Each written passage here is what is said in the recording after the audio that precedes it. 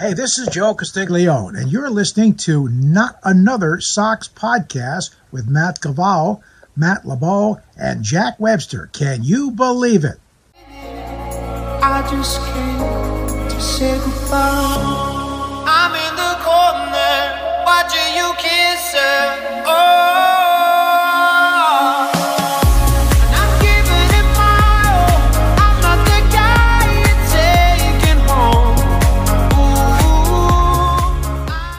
Buenos noches, amigos, and welcome to another episode of Not Another Sox podcast. I am Jack Webster here with Matt Galvale and Matt LeBeau. Fellas, we are still locked out, so we got a little special episode for all you guys today. Yes, we are still locked out, but I think this is going to be a pretty exciting episode, highlighting a great member of Red Sox Nation, a beloved member of Red Sox Nation in Don Orsillo. Big tribute to him coming up this episode. Going to talk about, his entire career here with the Red Sox and just kind of highlighting some of the great moments, that he brought to, Red Sox fans for, a number of years. So I'm definitely pretty pumped for this one. This is going to be a good one. Yeah, this is definitely one we've been talking about for a while. Glad to finally get something going, get the ball rolling on the Dio episode. Obviously, he was like the voice of my childhood and an inspiration for so many people who, not just followed the Red Sox, but baseball in general. So very, very excited. We're going to have some clips, some of our favorite moments, dive deep into the career of Don Orsillo in Boston. So very excited. No, I mean, we actually had to, sit down and organize what we wanted to talk about here because there was just so many topics. We probably could have gone on for hours and hours. Right. Just with this episode here. So, we touch upon, some of the bigger memories that probably a lot of you guys share with us and some of the unique ones for us. But we hope to, hear from you guys, the listeners afterwards, share your stories. We're always down to listen to them and share them online. So, I think this episode is going to be really exciting for, all of us to do. It's something we've wanted to do for a little while here. And we hope, we can pay tribute to who we all think is the best Red Sox announcer in the team's history. Oh, exactly. For sure. He's a legend. He's the GOAT of Red Sox, of the, Red Sox broadcasting for sure. So, I guess we can kind of get right into it. LeBeau, I think you're going to kick us off here. Yeah. So starting off, obviously, Don was the Red Sox announcer from 2000 to 2015. So 15-year career with the Boston Red Sox. People do forget, though, he was the Paw Sox announcer before that. So, kind of a Rhode Island guy through and through. He really lived the dream of every kid, which is, to get called up to the big club. He got the big promotion, going from the Paw Sox to the Boston Red Sox. Probably one of the most coveted jobs in all of sports, which is to be the play-by-play announcer for the Boston Red Sox. I mean, it just doesn't get any better than that. He had a special tie to, like I said, everyone that aspired to be in baseball media or, just a play-by-play announcer or get their foot in the door. But I had a special connection to him because he was actually from my hometown. So he lived in Smithfield, Rhode Island, which is where I grew up. I used to see him all around town. So he was like I said, he was a voice of my childhood. And then, I would leave my house and then I would see him whatever at a restaurant, fucking Applebee's, or one of my buddies worked at KFC and he said that Don would come to KFC. Huge chicken guy. Yeah. Guy loved the fucking chicken. Loved the famous bowl. But yeah, I mean, just like I said, I think that when you get into the business, right, if you're working in the AHL or AAA and you're announcing, everyone dreams of taking that next step to the big club, and it's for him, it was a reality, which is so rare because the Red Sox could have went out and found someone from ESPN, CBS, Fox, and thrown $1 million at him, but instead they went with Dio, and he had a very very, very good career. Yeah, I mean, you were kind of saying about it, like it's every kid's dream to either, call games for the Red Sox or play for them, really. And I mean, there's 25 guys that get to play for the Red Sox, but there's only 2 or 3 guys that actually get to call the games. So I mean, I think, it's something that so many people aspire to be, and it takes such a special person to actually kind of broadcast 150, 160 some odd games per year. And I mean, all of us grew up on Don Orsillo. He was the voice of our childhoods. I didn't even really start to be able to watch NESN out of market until probably about 2007, 2008, when MLB TV came a little popular. So for a large section of Red Sox fans, like growing up, he was all that we knew. Mm-hmm. Exactly. And like you mentioned, LeBeau, I mean, he started in the minors, worked his way up to Boston. So like you were mentioning too, they could have gotten, he was really, it's grit. It's really a story of grit. He worked his way up from the minor leagues. We've all worked in minor league sports, so we kind of know what that's like as well. But he worked his way up from the minors, got to Boston, from McCoy Stadium all the way up to Fenway in Boston. That's it's a great story of working his way up there, and then not only being the voice of the Red Sox, but being somebody that being beloved and being a guy that so many people looked up to. Everybody tuned in because they loved Don Orsillo. So it's one thing to, call the games, but it's another thing to call the games and then be somebody that everybody in Boston loved. They loved tuning into the Red Sox because of their love for the team, but also for their love of Don Orsillo as well. Yeah, absolutely. I remember when Don retired, and I was listening to, it was at WEI when he announced that he was retiring. And they played a clip on WEI of it was like Don's like first week, and it was Jerry Callahan calling him Don Borsillo, like just saying how incredibly boring he was. And it was like he even mentioned, he was like, I was so wrong about him, because he ended up being the most exciting announcer in Red Sox history. Just an unbelievably exciting announcer, brought such passion and such energy with every big moment. Really just an amazing career, but certainly not boring, and certainly not Don Borsillo. That's for sure. I mean, we can name somebody else that's boring. Yeah, we'll get to that later. Don't you worry. But yeah, I mean, what a career for him. So many things. I mean, you talk about the calls, LeBeau, and not being a boring guy. I mean, you could play a million of his calls, and like they're always just so perfect. I don't really remember a bad call that was made by Don Orsillo. Like, it's just, he just knew what to say and what to do when big moments happened. And that was him. And I feel like if he ever did have maybe not his best call, he would make it funny. They would have fun with it in the booth. Right. And that was just kind of the nature of things. And, you saw that with like so many moments just throughout their entire career with Jerry Remy or whoever he was with.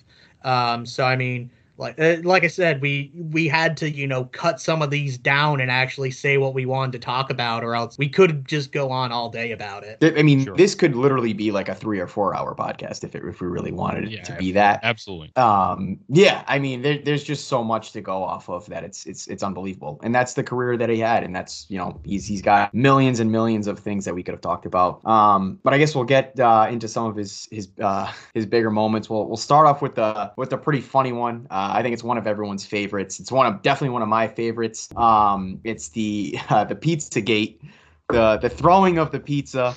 I think that was back in 2007 on Patriots Day, and what happened was in the middle of a game there, one fan, threw a slice of pizza at another fan, pepperoni pizza, caught him right in the back, hit him right in the jacket. He's got the sauce and the cheese splattered on his back. And you just see, Remy and Orsillo, NESN's got the replay going, and they're just looking back at it. And you see the guy toss a slice of pizza, hits the other guy in the back, and Orsillo's just like, "Here comes the pizza." Yeah, it's like his voice is like squeaking. Yep. It's like, "Here comes the pizza." And that's just, I mean, him and Remy were just having such a great time, with that whole interaction. There was, it was such a bizarre thing to see. Like, I had never really seen anything like that before. It was a bizarre thing to happen, and they made it, that was funny in itself, what happened. But then, Remy and Orsillo just going back and forth and like, here comes the pizza, and like just analyzing it. And then Remy was like, well, that's an expensive slice of pizza. And then it's just like that whole interaction between the two of them was just unbelievable. It was one of their funnier moments, definitely, in the broadcast booth. Coming to you from Rogers Center. Popped up. Left side, ranging is Cabrera. Now coming is Anderson, and interfered with, no. Into the stands, the umpire ruling Tim Timmons, and one beverage less than they had before. Wow, what's he got now? He's got mud on him and an alcoholic beverage. I think he made a good call here as he, let's see, how does this happen? It wasn't even him. Oh, wow, it's Buddy. Oh, where did what was that came flying in? I'm not so sure that was a mistake, which on his shoulder. It looks like somebody may have thrown some stuff on him just to add insult to injury. I thought he rolled in the mud before he came to the game, but no, that's not correct. He got hit with some type of sub sandwich or something. Oh, now he wants a piece of it. You want to throw something to me? There we go. Well, he's the Pepsi fan of the game until he gets thrown out. Strike three. And what was thrown at that gentleman, and that gentleman has been ejected, but it was an ugly, ugly sight. And I don't know why it was necessary. Now watch. I can't circle. I don't have my telestrator today, but here comes a pizza. See it? Oh, jeez. Highly unnecessary. That with the Patriots jacket, and of course he's been asked to leave the ball game for ruining a good piece of pizza. So let's get beer all over him. And here comes some pizza. I wonder why did he do that? Because he thought he was interfering with a play? I mean, it seemed totally unnecessary. Just now getting the pizza off him. God, he was hot for a while, but I think the pizza thrower apologized, and he seemed to cool off a little bit. But I'd be kind of ticked off myself if somebody fired a pepperoni pizza at me. Now J.C. Romero is into the game here to pitch the eighth. It seemed unprovoked. Yeah, too. It really did. Just let it fly.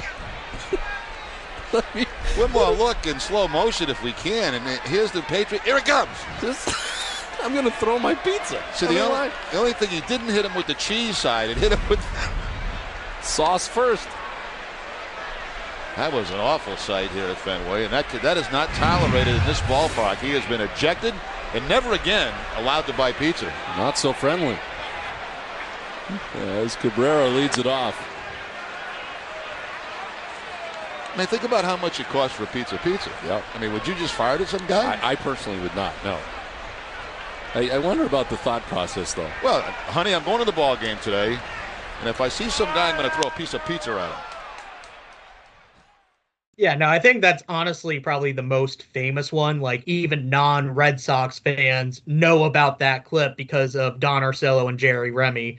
And I love how, like, they actually break it down almost like it was something that happened during the game. Like, This became more important than the game at that point. Nobody cared about the score. Nobody cares about the final now. All that they care about is some random dude threw pizza at another guy, and that you're going to remember it because of how funny of a moment that they made it. Yeah. And like you said, Galveo, it was already a funny moment, but the way they broke it down, and like you said, Jack, it became more important than the game. And just Don's narration of the actual pizza throw, and then you got Jerry Remy. For one, he can't pronounce he couldn't pronounce the A's. Yeah. So he would say he would call pizza. Yeah. And who buys a slice of pizza and then throws it at another guy? And it really was just absolutely hilarious. And like you said, Jack, definitely the most famous of the moments. And I mean, one of the most comedic moments in sports broadcast history. I don't care what anyone says. You can absolutely You don't have to like sports to like that clip. Any human being with a sense of humor can find pleasure in that clip, not only based on what happened, but just the way that they enjoyed it right there in the moment. Yeah, sometimes if I need a good laugh, I'll just go back and watch that, even though I've seen it, millions of times already. And one of the parts I do like about that whole clip is like Orsillo and Remy are just talking, and they're just like, well, what do you think this guy like said to his wife as he was leaving for the ballpark today? And he's just like, yeah, honey, I'm gonna buy a slice of pizza at the ballpark, and I'm gonna throw it at another man. It's hilarious. It's so funny. I think he was trying to throw it at the left fielder for whatever team it was, and I think that dude just kind of got in the way. That's my theory, but it is so much funnier to think that he just threw it at a fan for trying to catch a foul ball. Yeah. Also, that guy had an unreal arm, dude, to throw that pizza. It was accurate. Good throw. That pizza's throw. thin. It's not very throwable. Yeah. It's like a kite. It's gonna get caught in the wind. It's gonna flail away. Especially that was like a rainy Patriots Day game. It was. It was a rainy like that Patriots April, Day. 50-degree weather too. It's like it's almost like football weather, but just in those early April, sometimes even early May games there. That was an elite throw for sure. But I mean, and the other half of it, and we had our Jerry Remy episode here today, but just was the chemistry between those two guys. It was just unmatched. Like, these were actual friends, and you see it in so many moments. But one of my favorite ones was when Jerry Remy's tooth fell out, and Don attempted to put it back in with a pair of pliers mid-game, and same type of thing. This became more important than the game itself.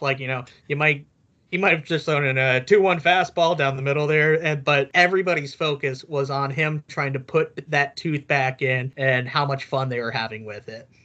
Yeah, that clip was so funny. When you think about it, it's just like all of a sudden mid-game, like Jerry Remy's tooth falls out. And he's got it, and I think Orsillo looks over at him. He's like, "Is that your tooth? Like, what?" Yeah, play the clip. Yeah, yeah. We'll definitely play the clip here. But I mean, it was hilarious because he's got his tooth, and then he's like telling him like, "Oh, do you have like pliers and something to just jam it in there?" He's like, "Do you have glue or like duct tape?" It's hilarious. This is a first. This is a first. Yeah. You've lost a lot of stuff during games, but you've never lost a tooth. No, I just completely lost the tooth. Which tooth is it? Something up front, I hope? No. I don't know. No, it's on the side. You can't see it? No, can't see it at all. Yeah. There it is. Tooth. Yeah. That's unbelievable. I think it's a cap. Is what it is. It looks like it because it's got a pointer, and most time you have a nail in it. Yeah, there's a nail in it. You shouldn't have a nail in your teeth. No, there it is. Wow. The tooth. It just fell right out. Can you put it back in? I'm not going to put it back in. No. There it is. That's Jerry's tooth. Don't see that every day. Yeah. This is fouled off to the right out of play. Can't you get something that'll, like glue or something? You can pop it back in there again? I don't think you can do that. I really don't. Really? I'm not going to try it. I'm not a dentist. Now tomorrow's an off day. I probably got to get this taken care of, right? I can't see it. I don't think it's a problem unless it's going to bother you. Does it hurt? No. No, you're all set then. I just go with it. You'll have those summer teeth. Some are there, some ain't. Foul outside of third. I mean, what would you do? Would you keep the tooth in case you got to go back? Yeah, in case you decide to go back. I wouldn't waste an off day on a tooth. I wouldn't. I just wouldn't. Truck's telling me to put it under my pillow. See what happens. Look, see, it's got to be the way that it looks to me. You could put that back in again. Like there's something. Let's try it. See if we can get it back in. I think it should just pop back in again. I mean, the thing, it's a nail. No, it's not going to go in. Baseball announcer, and I'm a dentist. It's not going to go in. Let me do it. I'll do it. No, you're not going in my mouth. No. Come on, I can do it. I can handle it. Just lay back, open your mouth. Stay over there. I'm going to get a hammer. Couple tools. Pitch outside to Mike Holt. Now I got to get another tooth. I'm telling you, this one's fine. Don't throw this one outside the booth. What am I supposed to do? Carry it around with me? Yes, put it in your bag. It doesn't look very good. It could use some cleaning. I'll be honest. But I think you can keep that one. It's a perfectly fine tooth. You can just pop it back in, or somebody who knows what they're doing can pop it back in for you. I still want to put your tooth back in before you leave. Give it a shot. No, you're not getting near the tooth. I did keep it. I put it in a little container here I have in my pocket. So everybody's telling me on Twitter that can be fixed. So absolutely. In fact, I can do it. No, you're not doing it. This is on top foul. I know you have the tools up top. We got a hammer. We got some pliers. You got a drill. What I'm going to do, I'll explain the procedure before I do it. I'm going to separate some of the other teeth to make room for this one to go back in. So once we have those other ones stretched out, then I'm just going to bang it in. You'd take great pleasure in that too, wouldn't you? No, not at all. I'm just trying to help out. Teddy's got all the tools. You got the tools? He's got the toolkit. Fire down the tools here, Ted. Let's see what we got in this bag here. Make sure they're all... oh, yeah. This is exactly what I need. You got to sanitize everything. In the air to right field, Valbuena is going to be out number 2. Sanitize what? Oh, no, just go with stuff that's been used. Oh, yeah. So this is, we definitely need this. And the pliers. You got to hold the tooth. Isn't. Oh, yeah. Oh, yeah. That's awesome. So this, what I'm going to do, I'm going to open your mouth. There we go. There we go. Yeah, don't lose it. Okay. There we go. All right. Don't break it. I'm not going to break it. Don't break it. It's expensive. I think I need something smaller. I can't get it. There we go. Okay. Open your mouth. There we go. All right, bite down hard. Somebody give me a hammer. It's in there. It's almost in. All right. This is popped up foul off to the right. I am missing a hammer, but I do have a flashlight. Well, that's going to help me a lot. Okay. Hey, no, it's crooked. It's crooked? Yeah, that thing's pointing in my gum. Don't worry about it. It'll be fine. I need a hammer. Do we not have a hammer in this pack? What else we having? 0-2 pitches outside. Somebody's got to have a hammer, because that is the only thing we're missing. You got it in crooked, though. I said, don't worry about it. I got some tape. Tape it. Let me tape it in. 1-2 is a swing and a miss. Open up. I'm going to tape it. It's great. Yeah, Don, he doubled as the man of many personalities. He was a chef. He was a dentist on the show. He offered Jerry a lot of advice when it came to wardrobe, and Jerry was able to offer him advice about how to sit in a hotel lobby for 4 hours and drink coffee. And that was one of the jokes that they always had with each other. But yeah, the tooth was absolutely hilarious, as you now know. I mean, we played the clip. It's it really is one of the best moments, and it's funnier to watch. Like you're listening to it, but definitely if you're not watching on YouTube, definitely go watch it. I don't know actually if we can even play it on YouTube, but definitely go watch it on YouTube if you haven't. Absolutely unbelievable. And I love it too because like Orsillo's like asking for the light. He's about to perform dental work on Jerry Remy. He was all about it. This was gonna happen. He was just like focused. He was like, this is gonna happen. I am gonna put Jerry Remy's tooth back into his mouth. This is medical advice. If somebody's tooth falls out, you should put it back in immediately. Don't seek any professional help. Just any friend with a pair of pliers can do it for you. That is medical advice. Yep. Yes. Duct tape, whatever you can, glue, Gorilla Glue, anything you can find. Yep. Just spit on it and stick it back in. Right. Exactly. And I love how Orsillo also in that clip that we played here. I love how he just asks him. He's like, "Do you have like a case to put that tooth in?" Or then Remy's just like, "No, I'm just gonna put it in my pocket. I'll just go to the dentist tomorrow and just get that done." Just it's so funny. Great moments. That's Great absolutely. moments. Imagine being Jerry Remy's dentist and him being like, "Oh, I lost a tooth." The guy would be like, "Well, yeah, I know. We saw on television that you lost a tooth." It has 1 million views right here. Yeah. So, just a side note, this tooth, or one of my front teeth here, is half fake. And what you're supposed to do if a tooth falls out, you're supposed to put it in milk because it helps preserve it more than like water, just leaving it out. So, fun tip. This might help out one person here, and this is what this podcast is about. That is medical advice. We are we're not really, a Red Sox or baseball podcast. This is mostly a medical podcast. Dentistry, medical work, whatever you have, really. Whatever you got, throw it our way. We will give you advice for it, and you can try and sue us if it's not correct advice. Right. Please. Sue us with what money? LeBeau is the doctor of the podcast. Yes, yep, exactly. The doctor is in. The doctor is in. Dr. LeBeau to the rescue. Yep. MD, really. Yep, MD, massive. We know. Sick brag. I wish. I have a baby penis. I did not see the podcast getting to this point already. Maybe later on. We're on like our third bullet. And that brings us, I guess, to our next one, which is the mouse scare, which is another hilarious Don Orsillo moment. Because I think this was pregame.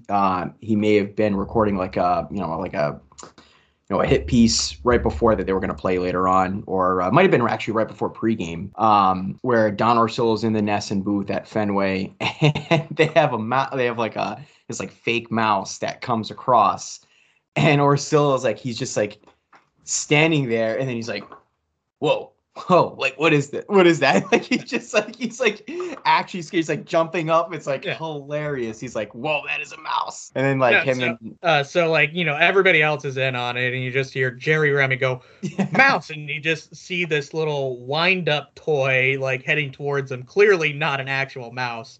And I swear, if you watch the video, it almost looks like he's about to fall out of the Fenway booth and just die. They kept those windows open and they were just leaning right against it. Yeah, exactly. If you're watching on YouTube, you can see that he is legitimately scared of this mouse that's just on the counter there, which is not an appropriate reaction to just a normal mouse if you're not a 14-year-old girl, but yeah, he literally leaped into Jerry, and he literally shrieked in fear of, like you said, a mouse. That a grown man should just not be that scared of a mouse. Let's be honest. But there is mice at Fenway, and there is rats.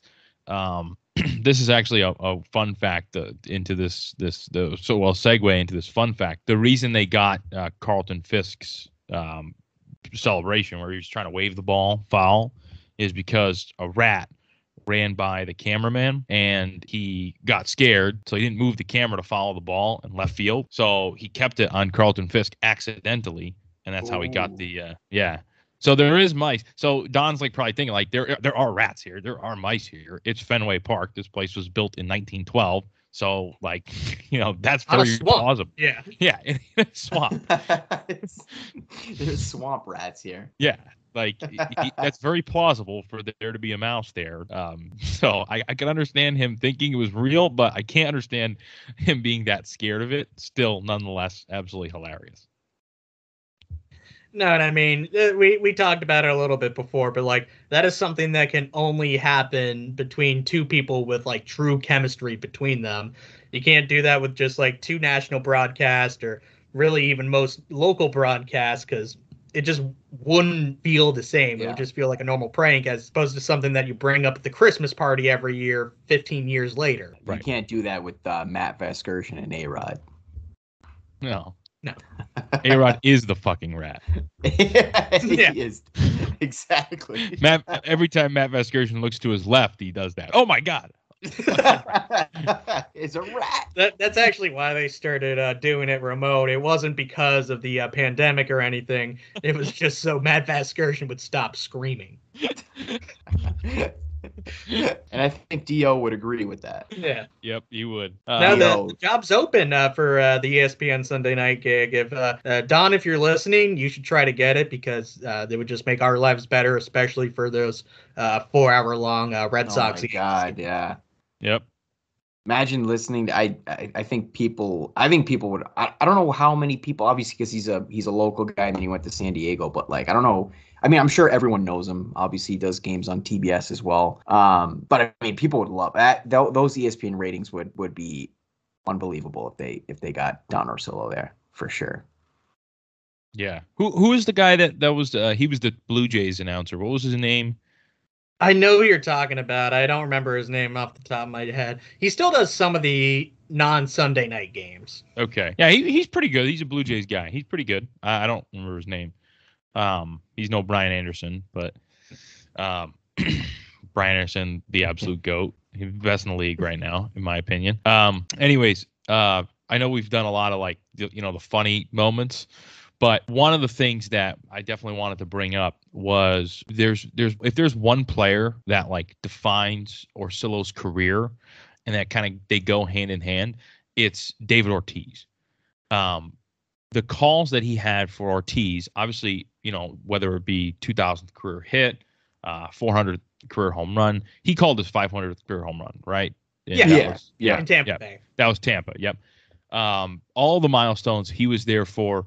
But most importantly, not just the career milestones, but the walk-offs. If you go back and listen to those calls, and we'll play some of those calls are absolutely electric and really like it's Orsillo at his peak, it's Ortiz at his peak. It's the culmination. If you're a Red Sox fan and you grew up watching the Red Sox in that time period, maybe you were born in the 90s, those two guys really defined you being a Red Sox fan. Don Orsillo, David Ortiz, which also they have the same initials. So Illuminati. Yes. Yeah. Yep. So yeah, it's all adding up. The David Ortiz calls, but specifically the walk-offs, just absolute world. Yeah, he's got the one that will. Oh, sorry, I didn't mean it. Go ahead. Don't let it happen again. No, the one that you were talking about, LeBeau too, and when I was watching some DL highlights, but before. Was the one that he's like, oh, and he sends Fenway into a frenzy. And it's like that's such an iconic call. Yep. And like we mentioned before earlier on, I mean, he just doesn't miss, and that's Don Orsillo. His calls are some of the best in baseball history, and that's just one of them. His calls are unmatched. And it makes watching those David Ortiz career highlights or Manny Ramirez career highlights that much more enjoyable because it honestly felt like, almost like a family member experiencing that same joy with you in the room. Yeah. He was, especially for some of those like late season heroics and the walk-off home runs, he was just excited as the person watching or the fans in the stands. So it really did, add on not only to it during the moment, but like looking back, it makes it that much more meaningful for just about everybody watching. Ortiz drives it to right field. Nelson Cruz going back, going to be over his head, and it is gone! Into the bullpen! A 3-run home run for Big Papi. The Red Sox win in spectacular fashion. Tied at 2 in the bottom of the ninth. The payoff pitch. Big Papi hits it to deep right field. Big Papi and the Red Sox walk off with the win.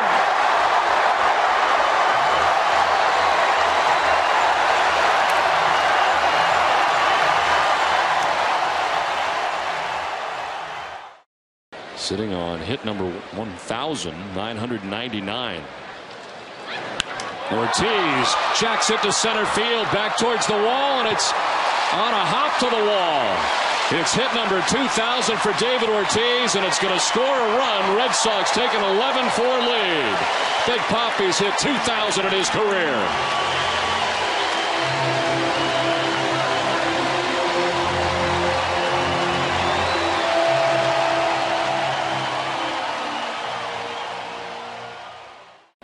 sitting on 499 home runs. Ortiz to right field. Back goes Souza. Looking up. It is gone. David Ortiz, the newest member of the 500 Club. Big Papi, the greatest clutch hitter in Red Sox history, adds to his resume with number 500.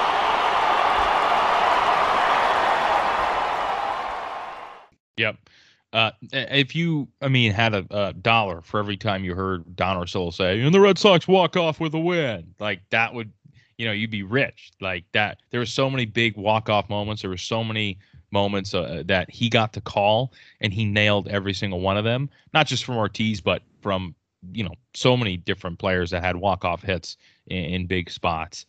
The only thing that's just a shame is that, with the MLB playoffs, there's obviously no regional sports networks that get to have, any playoff games. So you can't have Orsillo calling a Red Sox playoff game. He can still call, an LDS or an LCS game, but it has to be a non-Red Sox game, which that sucks.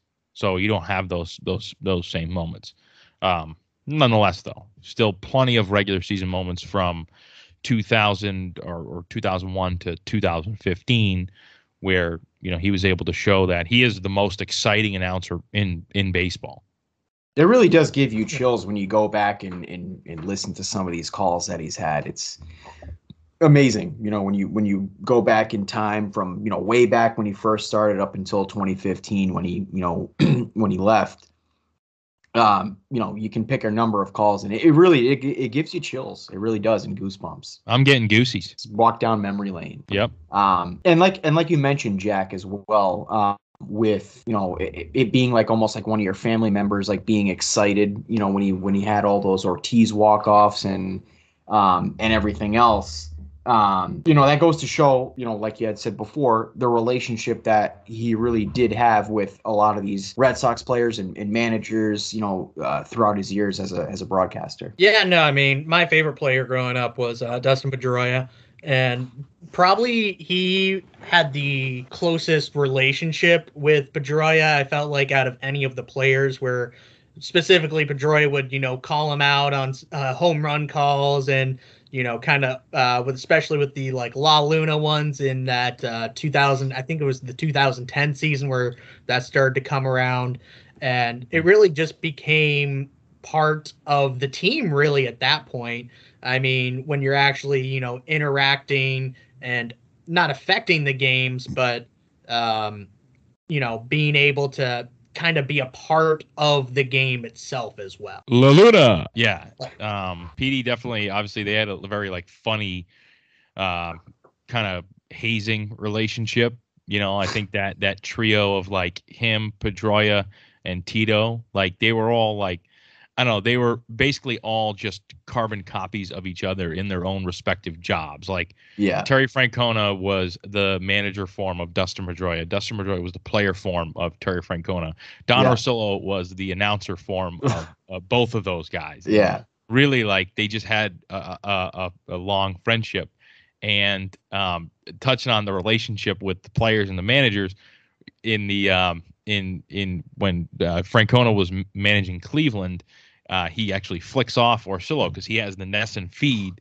I don't know if you can look up that clip, but he literally is like scratching his face with the middle finger, and he's literally just flicking off Orsillo, and Orsillo starts laughing on the broadcast while Tito's just flicking him off. Like, that's, you don't see that kind of relationship between like a manager and a play-by-play guy. You would, usually the managers hate the media guys, and the media guys are just trying to beat down their door. And it's like, it was not the case at all. He had such a good relationship with those guys, and I don't think you're ever going to see that again. Imagine like, Alex Cora flicking off Dave O'Brien. Like, he would probably actually legit. He probably wants to. Yeah, absolutely. We'll get to that later on too. We'll save all of that hoopla for the end. Yeah, he definitely wants to. No, and not only that, it was just about every player. One of my favorite clips, which I didn't even find until we started searching for it, and Don posted this on his Twitter, but he hosted a fantasy football draft for some of the players in 2008, I believe it was. And he's talking about, how great it went and, how much fun he had. And literally every single player just absolutely ripping on him, like Jonathan Papelbon, Alex Cora, Casey Kelly. Why am I blanking on the name right now? Sean Casey. Yeah, Sean Casey. They're all just absolutely ripping on this dude. And that's something that you only do with someone that can kind of take it and, laugh about it at the end of the day. Like, you can't do that to somebody who's overly sensitive about themselves. Right. Exactly. And that's just kind of what, like, LeBeau was saying, is, like, you don't really get that with, like, managers and media guys, or even players. Players might be even worse. Like, I feel like players, like, managers don't like media guys, but players probably even more, because you get a lot of those guys that just, like, harp on these guys, and they're just, like, on their backs, like, 24/7, with the criticism and all that. And that's just, something that only Don Orsillo could do. And like you mentioned, Jack, he had a great relationship with those guys, and that's why they were able to do that. But it's great. And that's a great clip as well, because those guys were giving it to him for sure. Yeah. I mean, do you realistically think that, and I'm not saying that this was the, 100% that it was Don Orsillo was the one that would have put a stop to this, but do you think David Price and Eckersley would have had the beef if Orsillo was still around? Like, I just felt like he was the glue and he kind of kept the peace. I mean, I just don't feel like there was ever really like any tense moments between the media, or at least like the NESN media, and the Red Sox. Yeah, like I don't know. He just seemed like Orsillo was very pro Red Sox, very pro player, very pro manager. So he was like a Red Sox fan in the booth, just calling the games, and that was shown. So definitely. Yeah, you definitely. I feel like he kind of strikes me as like the voice of reason guy, like you mentioned, LeBeau, like just a glue guy, tries to keep everything, locker room guy, just tries to keep things loose, keep 100%. Things fun. So yeah, I don't know. I mean, in his tenure with the Red Sox, I don't think they really had beef with like any of the NESN, media members at all. At least I don't remember. Or if it did happen, it happened behind closed doors in a respectable manner. I'm sure there was probably one or two times where, a player came up to Don Orsillo, was like, hey, like, I don't appreciate what you said about me. I don't appreciate what you said about my teammate, which is kind of what happened with that whole thing with David Price and Dennis Eckersley. It wasn't actually David Price who called him out. It was actually Dustin Pedroia. People forget that. And then, I mean, and that became like a whole thing, especially right after, Don left. So you kind of saw that immediate change after. But again, we'll get to that closer to the end. Yeah, exactly. And that brings us to talking about his calls earlier with Ortiz. One of the big ones here was Daniel Nava in that 2013 season. That walk-off home run against the Royals. Right after the Marathon bombing, obviously very tense moments in Boston. The city was going through a lot at the time, right after the Marathon events, and Nava, gets that walk-off home run, and then you just get the call, "This is for you, Boston." And then it's like, that's one that definitely, when you watch it now, that definitely does give you chills for sure. That's just an unbelievable moment by Don Orsillo. Nava hits it in the air to right field. Francoeur going back. He's at the wall. Boston, this is for you.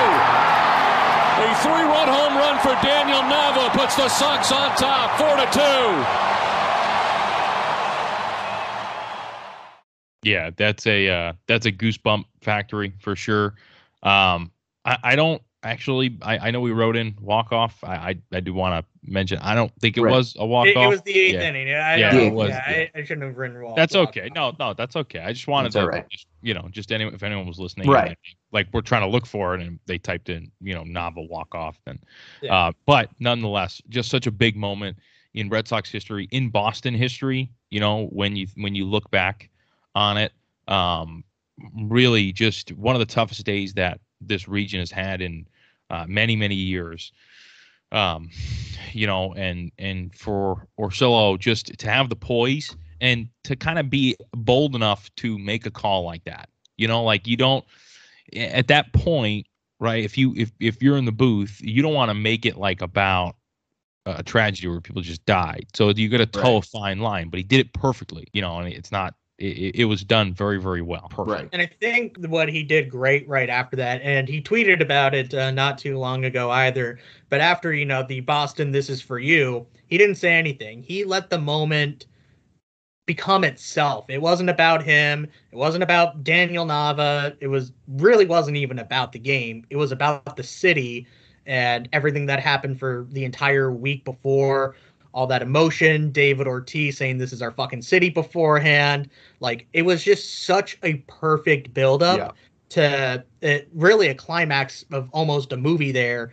And then to, you know, have him not fumble the bag at all with it, just absolutely perfect call that kind of summed up how everybody was feeling at the time and just let people enjoy it. I mean, that's an all-time pro broadcast job right there. That's nobody's ever going to forget. I'm really glad that you brought that up specifically, because Orsillo and Remy, one of the things that made them so good was they had such a good ability to let it breathe. It's a very popular broadcast term where, you know, you announce what happened, but then you let the viewer take in what happened with the crowd energy, the player energy, and Orsillo and Remy both were very good at the whole like let it breathe approach to announcing, where Orsillo would announce what happened, then there would be a pretty long pause, and then Remy would come in, which was really just made the moment so much more dramatic, made it so much better, so much more enjoyable if you're watching at home. And so that was very important. I'm really glad you brought that up. No, I mean, it still gives me chills to think about here.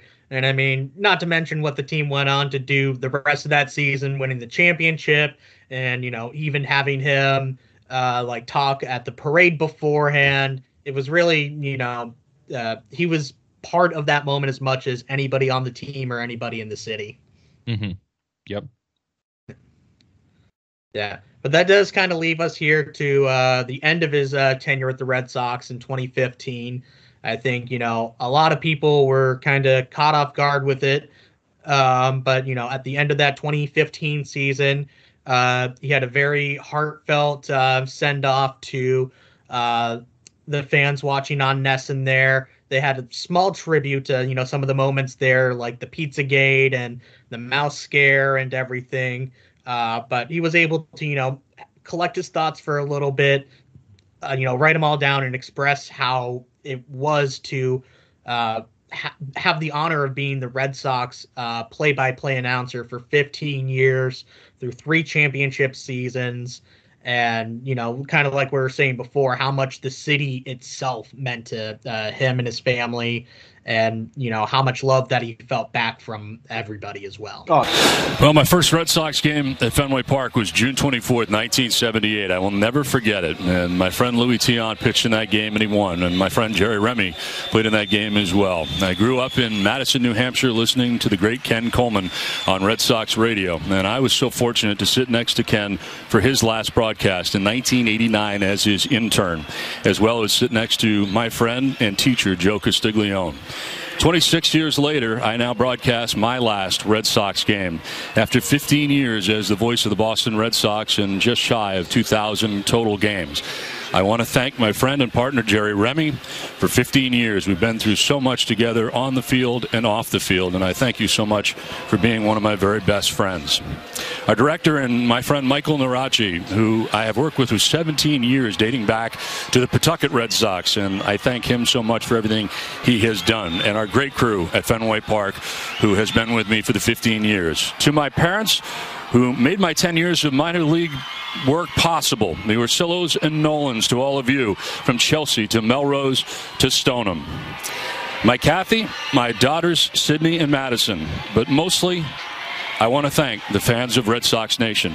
I thank you for your incredible support and your loyalty. I heard all of you, and never forget your words as they touch me so very deeply. Thank you for letting me into your homes, into your families for the last 15 years. Last Sunday at Fenway will be my greatest memory of my life. I can tell you that right now. Your tribute to me, I will never forget, ever. Been asked many times over the last 6 weeks how I would like to be remembered. And to be remembered at all is enough for me. Thank you. Exactly. I mean, you could really, in that whole tribute, you can really tell how much it meant for him to, be with the Red Sox and, for those 15 years, to be the voice of the Red Sox. He was going through those memories, his relationship with Jerry Remy as well. And, he was getting choked up, and it really shows, how much it meant for him, to hold that position, as the Red Sox broadcaster, as the play-by-play guy, the voice of the team, to hold that position for those number of years. It meant a lot to him, and it was definitely very heartfelt, and you could tell it really, really sucked for him to have to leave like that. So, yeah. Absolutely, it did. It was obviously tough. It was obviously unexpected, but the guy had a very long career, a 15-year career as the voice of the Boston Red Sox, an unbelievable Hall of Fame worthy career. It's just so crazy. Like, there are guys that will do what Don did for 45 years, triple the amount of time, and won't get the send off from players that Orsillo did. And that kind of goes back to just his relationship with the players. They all came out of the dugout, gave him a standing ovation, waved to him. He waved back. You just don't really see that. Like, no. Pick one play-by-play announcer in your head, whether it's, Mike Gorman, or whether it's, anyone. You think of anyone, whether it's in New England or outside of New England. I don't really think that the players in that organization will go out of their way to acknowledge the play-by-play announcer. He got like a Vin Scully level tribute, and it was so deserved. And that just goes to show the respect and the kind of guy he was. He wasn't just a great announcer, but he, the character level. So. Yeah, no, that send-off was honestly really cool. It's a shame it couldn't have, his last game wasn't at Fenway, where, the players could have come out and had more people realize what's going on. I'm sure, probably most of those Cleveland fans were like, the Red Sox just lost 3-1. The season's over. Why are they, all waving their hats, walking out of the dugout here after, 3-1 anticlimactic loss? It was so appropriate, and who cares about Cleveland anyways? So it was really cool to see, and I think that you could tell that's what really meant a lot to him. And I'm so surprised he didn't tear up during that. You could see Jerry Remy tearing up, but he was able to just keep his composure. And I can't even imagine the amount of different feelings that was just going through his mind at the time. Yeah, and he did get choked up, but he never like cried. But he definitely did get a little choked up. And like you mentioned, Jack, Jerry Remy definitely did, and they had such a great relationship, and that's you saw that in that whole farewell video. When you watch it on YouTube, and even when you listen to it, you can hear that. They were tight. They were very tight. They were close, and it was a very definitely a touching day, and a very emotional day for the two of them, and for Red Sox fans. Yeah, it was. And sorry, Jack, go ahead. You got something? Yeah, and I was going to say, in a season that was very forgettable, too, that was honestly probably the highlight of the 2015 season. I really don't remember too much about that season off the top of my head, other than it was Don Orsillo's last year. Right. And really, I know the team was struggling, ratings were down, but the Orsillo send-off was something that never should have happened. I think we all can agree, not only us three, but everyone that's listened to maybe one inning of Red Sox baseball, whether it is recently in 2021, whether it's in 2001, whether it's in 1901, everyone can agree that Don Orsillo never should have been let go. And obviously, there's a lot of stuff that goes on, so we don't know all of it. Contract situations. Maybe he wanted to move to the West Coast. Who the hell knows? All I know is the Red Sox or NESN rather should have done everything in their power to keep him as the play-by-play guy for life. And it's very upsetting. No, and I've heard him talk about it before. He wanted to stay. They just told him that he wasn't going to come back, and they never gave him an actual reason for why they were doing it. They never explained it to the fans. NESN didn't even really have a true tribute to him at the end of the year. They handled that situation so poorly. The reason, their ratings were down is because the team was just garbage in 2014 and 2015.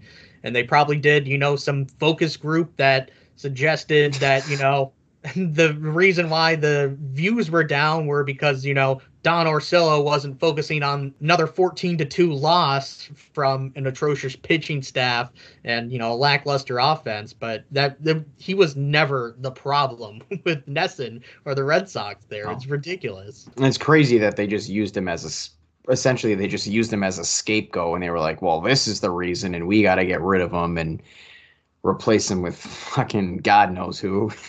I don't even know why. Like, it was so bad. That whole situation was terrible, and it was handled poorly by NESN, and NESN's kind of gone downhill since then. They're not really the same as they were in the early 2000s, and yeah, that whole network's just got a lot of issues, I think, right now. I mean, it's not what it used. It's not what it once was. Yeah, I mean, you just can't roll out Justin Masterson, Wade Miley, Rick Porcello, Clay Buchholz and Joe Kelly in the rotation, and then go ahead and blame the play-by-play announcer, who is probably the best announcer in the league and a local guy and has been there for 15 years and has a partner who has been there longer than him that is his best friend that will vouch for him. I mean, it's just the thought process is absolutely mind-boggling. And not only that, but it's not like they went and they replaced him with fucking, Vin Scully or, a legendary play-by-play announcer. I mean, his replacement, in my opinion, is horrible. Yeah. He is not the guy I want calling Red Sox games, and it is a shame to go from Orsillo to O'Brien. Just brutal, in my opinion. Brutal. So Dave O'Brien was perfect for radio with Joe Castiglione and whoever their third person was. There was no reason to change that either. It was honestly going pretty well. I enjoyed listening to some of the, specifically 2013 games on the radio when I moved up here. And I was even, somewhat optimistic of, Dave O'Brien replacing him. I didn't think it was a bad pick at the time, but it's obviously just aged very poorly. I was even willing to, give him a few years there to kind of get his footing together and everything, and he even had some great teams, but I just feel like there's never going to really be that same connection that, Don had between him and the fans. No. And honestly, I have given Dave O'Brien a chance. 2016, if you go back on some of those calls, he did have some really good calls. Same thing with 17 and same thing with 18. After 2018, it seemed like after they won the World Series, it just seemed like he checked out. And that his, he had the job. He felt good about the job. Like he was the brand, he felt like he didn't really have to work for it anymore. The last straw, it was, and this is not an anti-Dave O'Brien episode. This is just a homage to Don Orsillo. But the last straw was the Devers home run against the Nationals this year. I mean, really just one of the worst calls you can make in that situation. The biggest spot in, the season, the fucking Finnegan's Rainbow call. Yeah. I mean, that's just... I still had to look it up. Yeah. Yeah. I don't even know. I still don't know what that means, but... Like a 1960s movie or musical that... literally got like a 45% on Rotten Tomatoes, so who gives a shit? Yeah, it makes absolutely no sense to me still. And, I'm not a big Dave O'Brien hater. Could be worse. Like, listen to a lot of them. They truly had terrible tandem in FP Sanchangelo and Bob Carpenter, which made games unlistenable. Dave O'Brien is at least listenable. He's, cheering for the team. But, I look back at some of those 2018 highlights, like you were saying, and he's energetic. He has some actually really good calls on there. And, I mean, you just didn't see that in didn't see that at all in 2020, and it almost seems like he forgot how to do it in 2021 when the team is actually good again. Right, it could be one of those things, like maybe like LeBeau, like you said, maybe he just got comfortable, and he was just like, okay, it's me. They're there really isn't anyone else in the pipeline, I guess, to take my position. So this is probably just mine's, for, however long, Yeah. There wasn't really anyone, challenging him, I guess. Right. And 2020, I mean, it's so hard. I'm sure it's so hard as an announcer to, get up for those games with no fans, and team was absolutely dreadful. So I don't blame Dave O'Brien for, being bad in 2020. Right. And no one even probably heard that Dave O'Brien was bad in 2020 because no one fucking watched in 2020. But I do really get on his case about 2021, where it's a grinded out season. There were so many emotions. The COVID, they went through the worst COVID outbreak in Major League Baseball during literally the height of the pennant race, and they fought through it and they battled. And Devers putting them into the playoffs, propelling them into the playoffs on the last series of the year. And you just gotta come up with a better call than that, and more energy, and just that just fucking pisses me off so much. So I did pull it up. I pulled up Finnegan's Rainbow here. It is a 1968 musical / fantasy, which is 2 hours and 21 minutes, 0.2 on IMDb and 53% on Rotten Tomatoes. So, super relevant to a lot of youth watching. Feisty Irishman Finian McLaurin and his faithful daughter Sharon, bearing a pot of gold stolen from a leprechaun, settle in the village of Rainbow Valley, Mistucky. And I don't even need to read the rest here. Nobody is watching this movie or has any idea what it's about. No, dude, why do I think that's the most Dave O'Brien thing to watch? That's him. Yeah, that's the thing. It's almost like him referencing it is so I feel like it's so pretentious. It's I get this reference, and you smooth brains don't. That's no one got that reference, and if you did, you're in a cult. Fuck you, dude. Fuck you. No one gets that. You're a loser. Give me a goddamn break. Fucking call it with excitement and passion. The Venn diagram of Red Sox fans and Finnegan's Rainbow fans is almost two separate circles with one sliver over it, and that one sliver is Dave O'Brien. He is just the only person right there in the middle between the Finnegan Rainbow fan base and the Red Sox fan base. That's true, man. That's so true. It's two separate circles. Except they're barely touching. They're just like this. It's just Dave O'Brien just holding the two circles. That needs to be a meme. But I wish it was still Don Orsillo and Jerry Remy. Unfortunately, can't be with us moving forward. Imagine, I mean, I feel like Don Orsillo and Eckersley and we all wish Jerry Remy would have just been an unbelievable booth. I don't even care if they would win a single game all year. I would still watch just about every inning because of how entertaining that would just be every single night. Yep. Imagine if Dio was here and or this past season where it's Dio, Remy, Eckersley, and it's the team that they had, such a fun team. You have a lot of likable players, Kike Hernandez, Alex Verdugo, all those types of guys, even Kyle Schwarber, towards the end of the year. But they had such likable players. Imagine adding that element or keeping that element in the broadcast booth. That would have been unbelievable. This past year would have been unreal. And you see it still. And I think that's the part that makes it the worst. It's not he's out doing whatever. Game of the most exciting teams in baseball right now with some of the most exciting players. And everybody out in San Diego absolutely loves him. They love him as much as we do. And I think that's honestly fair to say.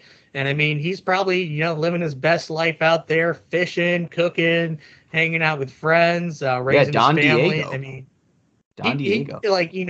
I'm sure Don never wanted to leave Boston, but this is literally the second best situation. Oh yeah. And I would I have, the MLB TV. So I sometimes stay up for some of those Padres games just to listen to Dio. And it's great. It's great to listen to him still. It sucks that he's not here, but even still being able to get that, a little, a little taste of his call still, is great. No, and sometimes you'll get that rare treat of him calling a Red Sox game on TBS like he did last year.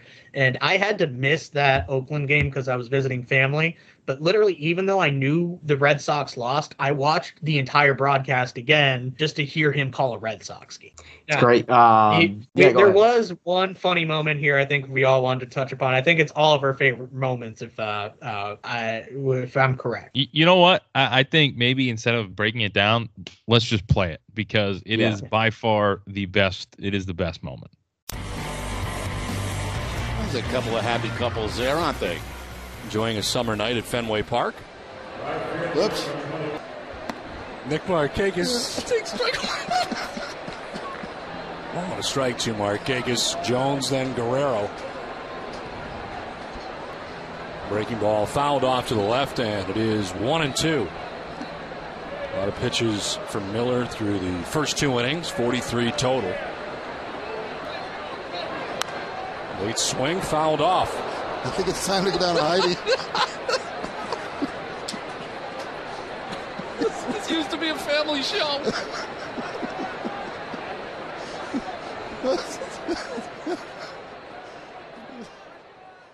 It's an unreal moment, though. I love it. It absolutely is by far the funniest. Just them wheezing and not being able to speak. It's absolutely unbelievable. It's kind of like the same thing, like going back to the Pizzagate, where it's just like it was another one of those moments where it was like funny in itself, and then they just made it even better. Yep. I feel like the biggest difference between that and the Pizzagate is, the Pizzagate you can laugh openly about, you can break it down and everything, but you can't replay that titty grab. you can't keep playing that. It's so I wish true. They could. Like, it is only in the minds and of people and on YouTube about just how funny a moment that was and how unbelievably unforgettable it was. Which if they could talk about it and they could break it down, I think that would have maybe stopped them from like wheezing so much. Yeah. Where like if they could just talk about it, but they were trying not to laugh because they didn't want to acknowledge to the viewers like what they saw and they didn't want to talk about it. But you can't talk about it. You can't be like, oh, then there he goes grabbing the boob.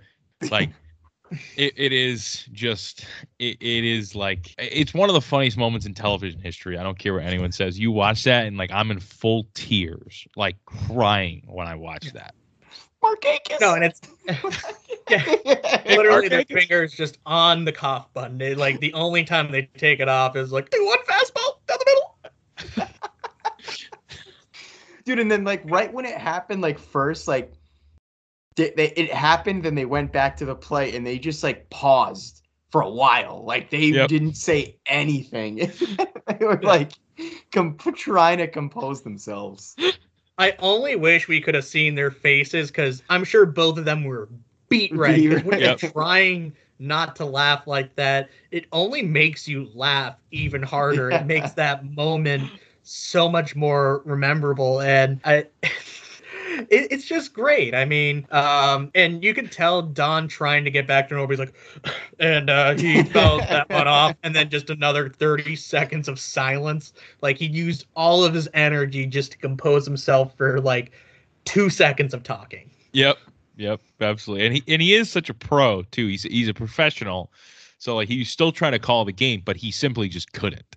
And that it's like he just couldn't, literally couldn't. I mean, kind of going back to it, like imagine how that would go down with like Dave O'Brien, because you wouldn't really get a reaction at all. They wouldn't talk about it at all, obviously, except for maybe Eck. Eck might talk about it. He would love that. He'd love that. He would say like, whoa. This is a family show. But Dave O'Brien is Ned Flanders. He's No, like he would be appalled by it. He would not think it's funny in the moment. He would be like, "How dare somebody grab a boob during my broadcast?" Yeah, exactly. Yeah. Love that. But yeah, that covers all the things that we wanted to talk about. We have some final thoughts from all of us here. We got some people writing into our Twitter about some of their thoughts. So I guess just open it up a little bit. Is there anything maybe we don't even have to go to a full discussion about that you guys just kind of remember? I think we were talking about this, Jack, earlier. Right at the end of work there. The one moment that I did love as well was I did like the trio of Remy Orsillo and Gary Striewski. As a sideline reporter, I thought they were great together. I love Gary Striewski, big Striewski guy. But I did love the I did love the moment that he was dressed up, I think, in a tuxedo, and like he was looking for this bachelorette party, and then he's like talking to Don Orsillo and Remy are talking to him, and he's like in like right field, I think, and he's like trying to find this party, and Remy's like, "Oh, are you looking for what is that, bachelor party?" And he's like, "No, I'm looking for a bachelorette party." And Don Orsillo and Remy are like, "Whoa, Gary, there you go!" That was funny. But just to touch on Orsillo, obviously we've touched upon it. What a legendary career in Boston. Still going in San Diego as well.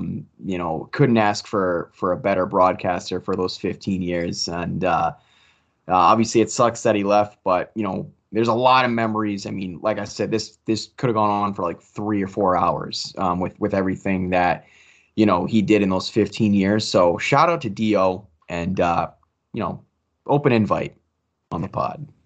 For sure. Yes, actually, no, I really do hope that Don Orsillo at least listened to part of this episode here, and even if he didn't, we hope that really meant a lot to some of you guys here. We actually got a very nice full Apple Notes not apology. I'm almost used to saying that, but Apple Notes from Bryn here at BVC Baseball. And this is what they had to say about what Don Orsillo means to them. I discovered him on YouTube while I was searching for sports announcers laughing back in 2018. The high-pitched voice while trying to call the game made me become an instant fan of his. I was bummed that he wasn't working at NESN anymore, but was relieved and ecstatic that he still announces games for another baseball team. In January 2019, I was hospitalized because of a panic attack that made me want to freeze to death on a park bench. Watching umpire ejecting players and managers for arguing calls helped me sleep that night after 8 hours in the hospital. So basically wanting to see who will get ejected in the 2019 season made me want to live another day.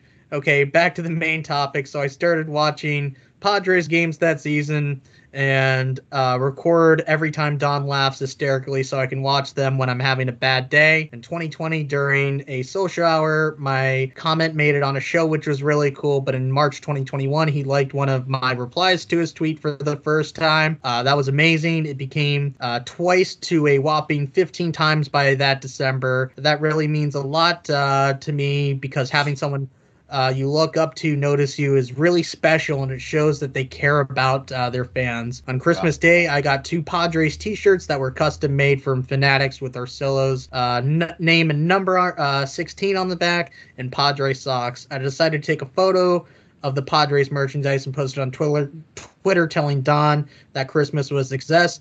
To my surprise, he quote retweeted me.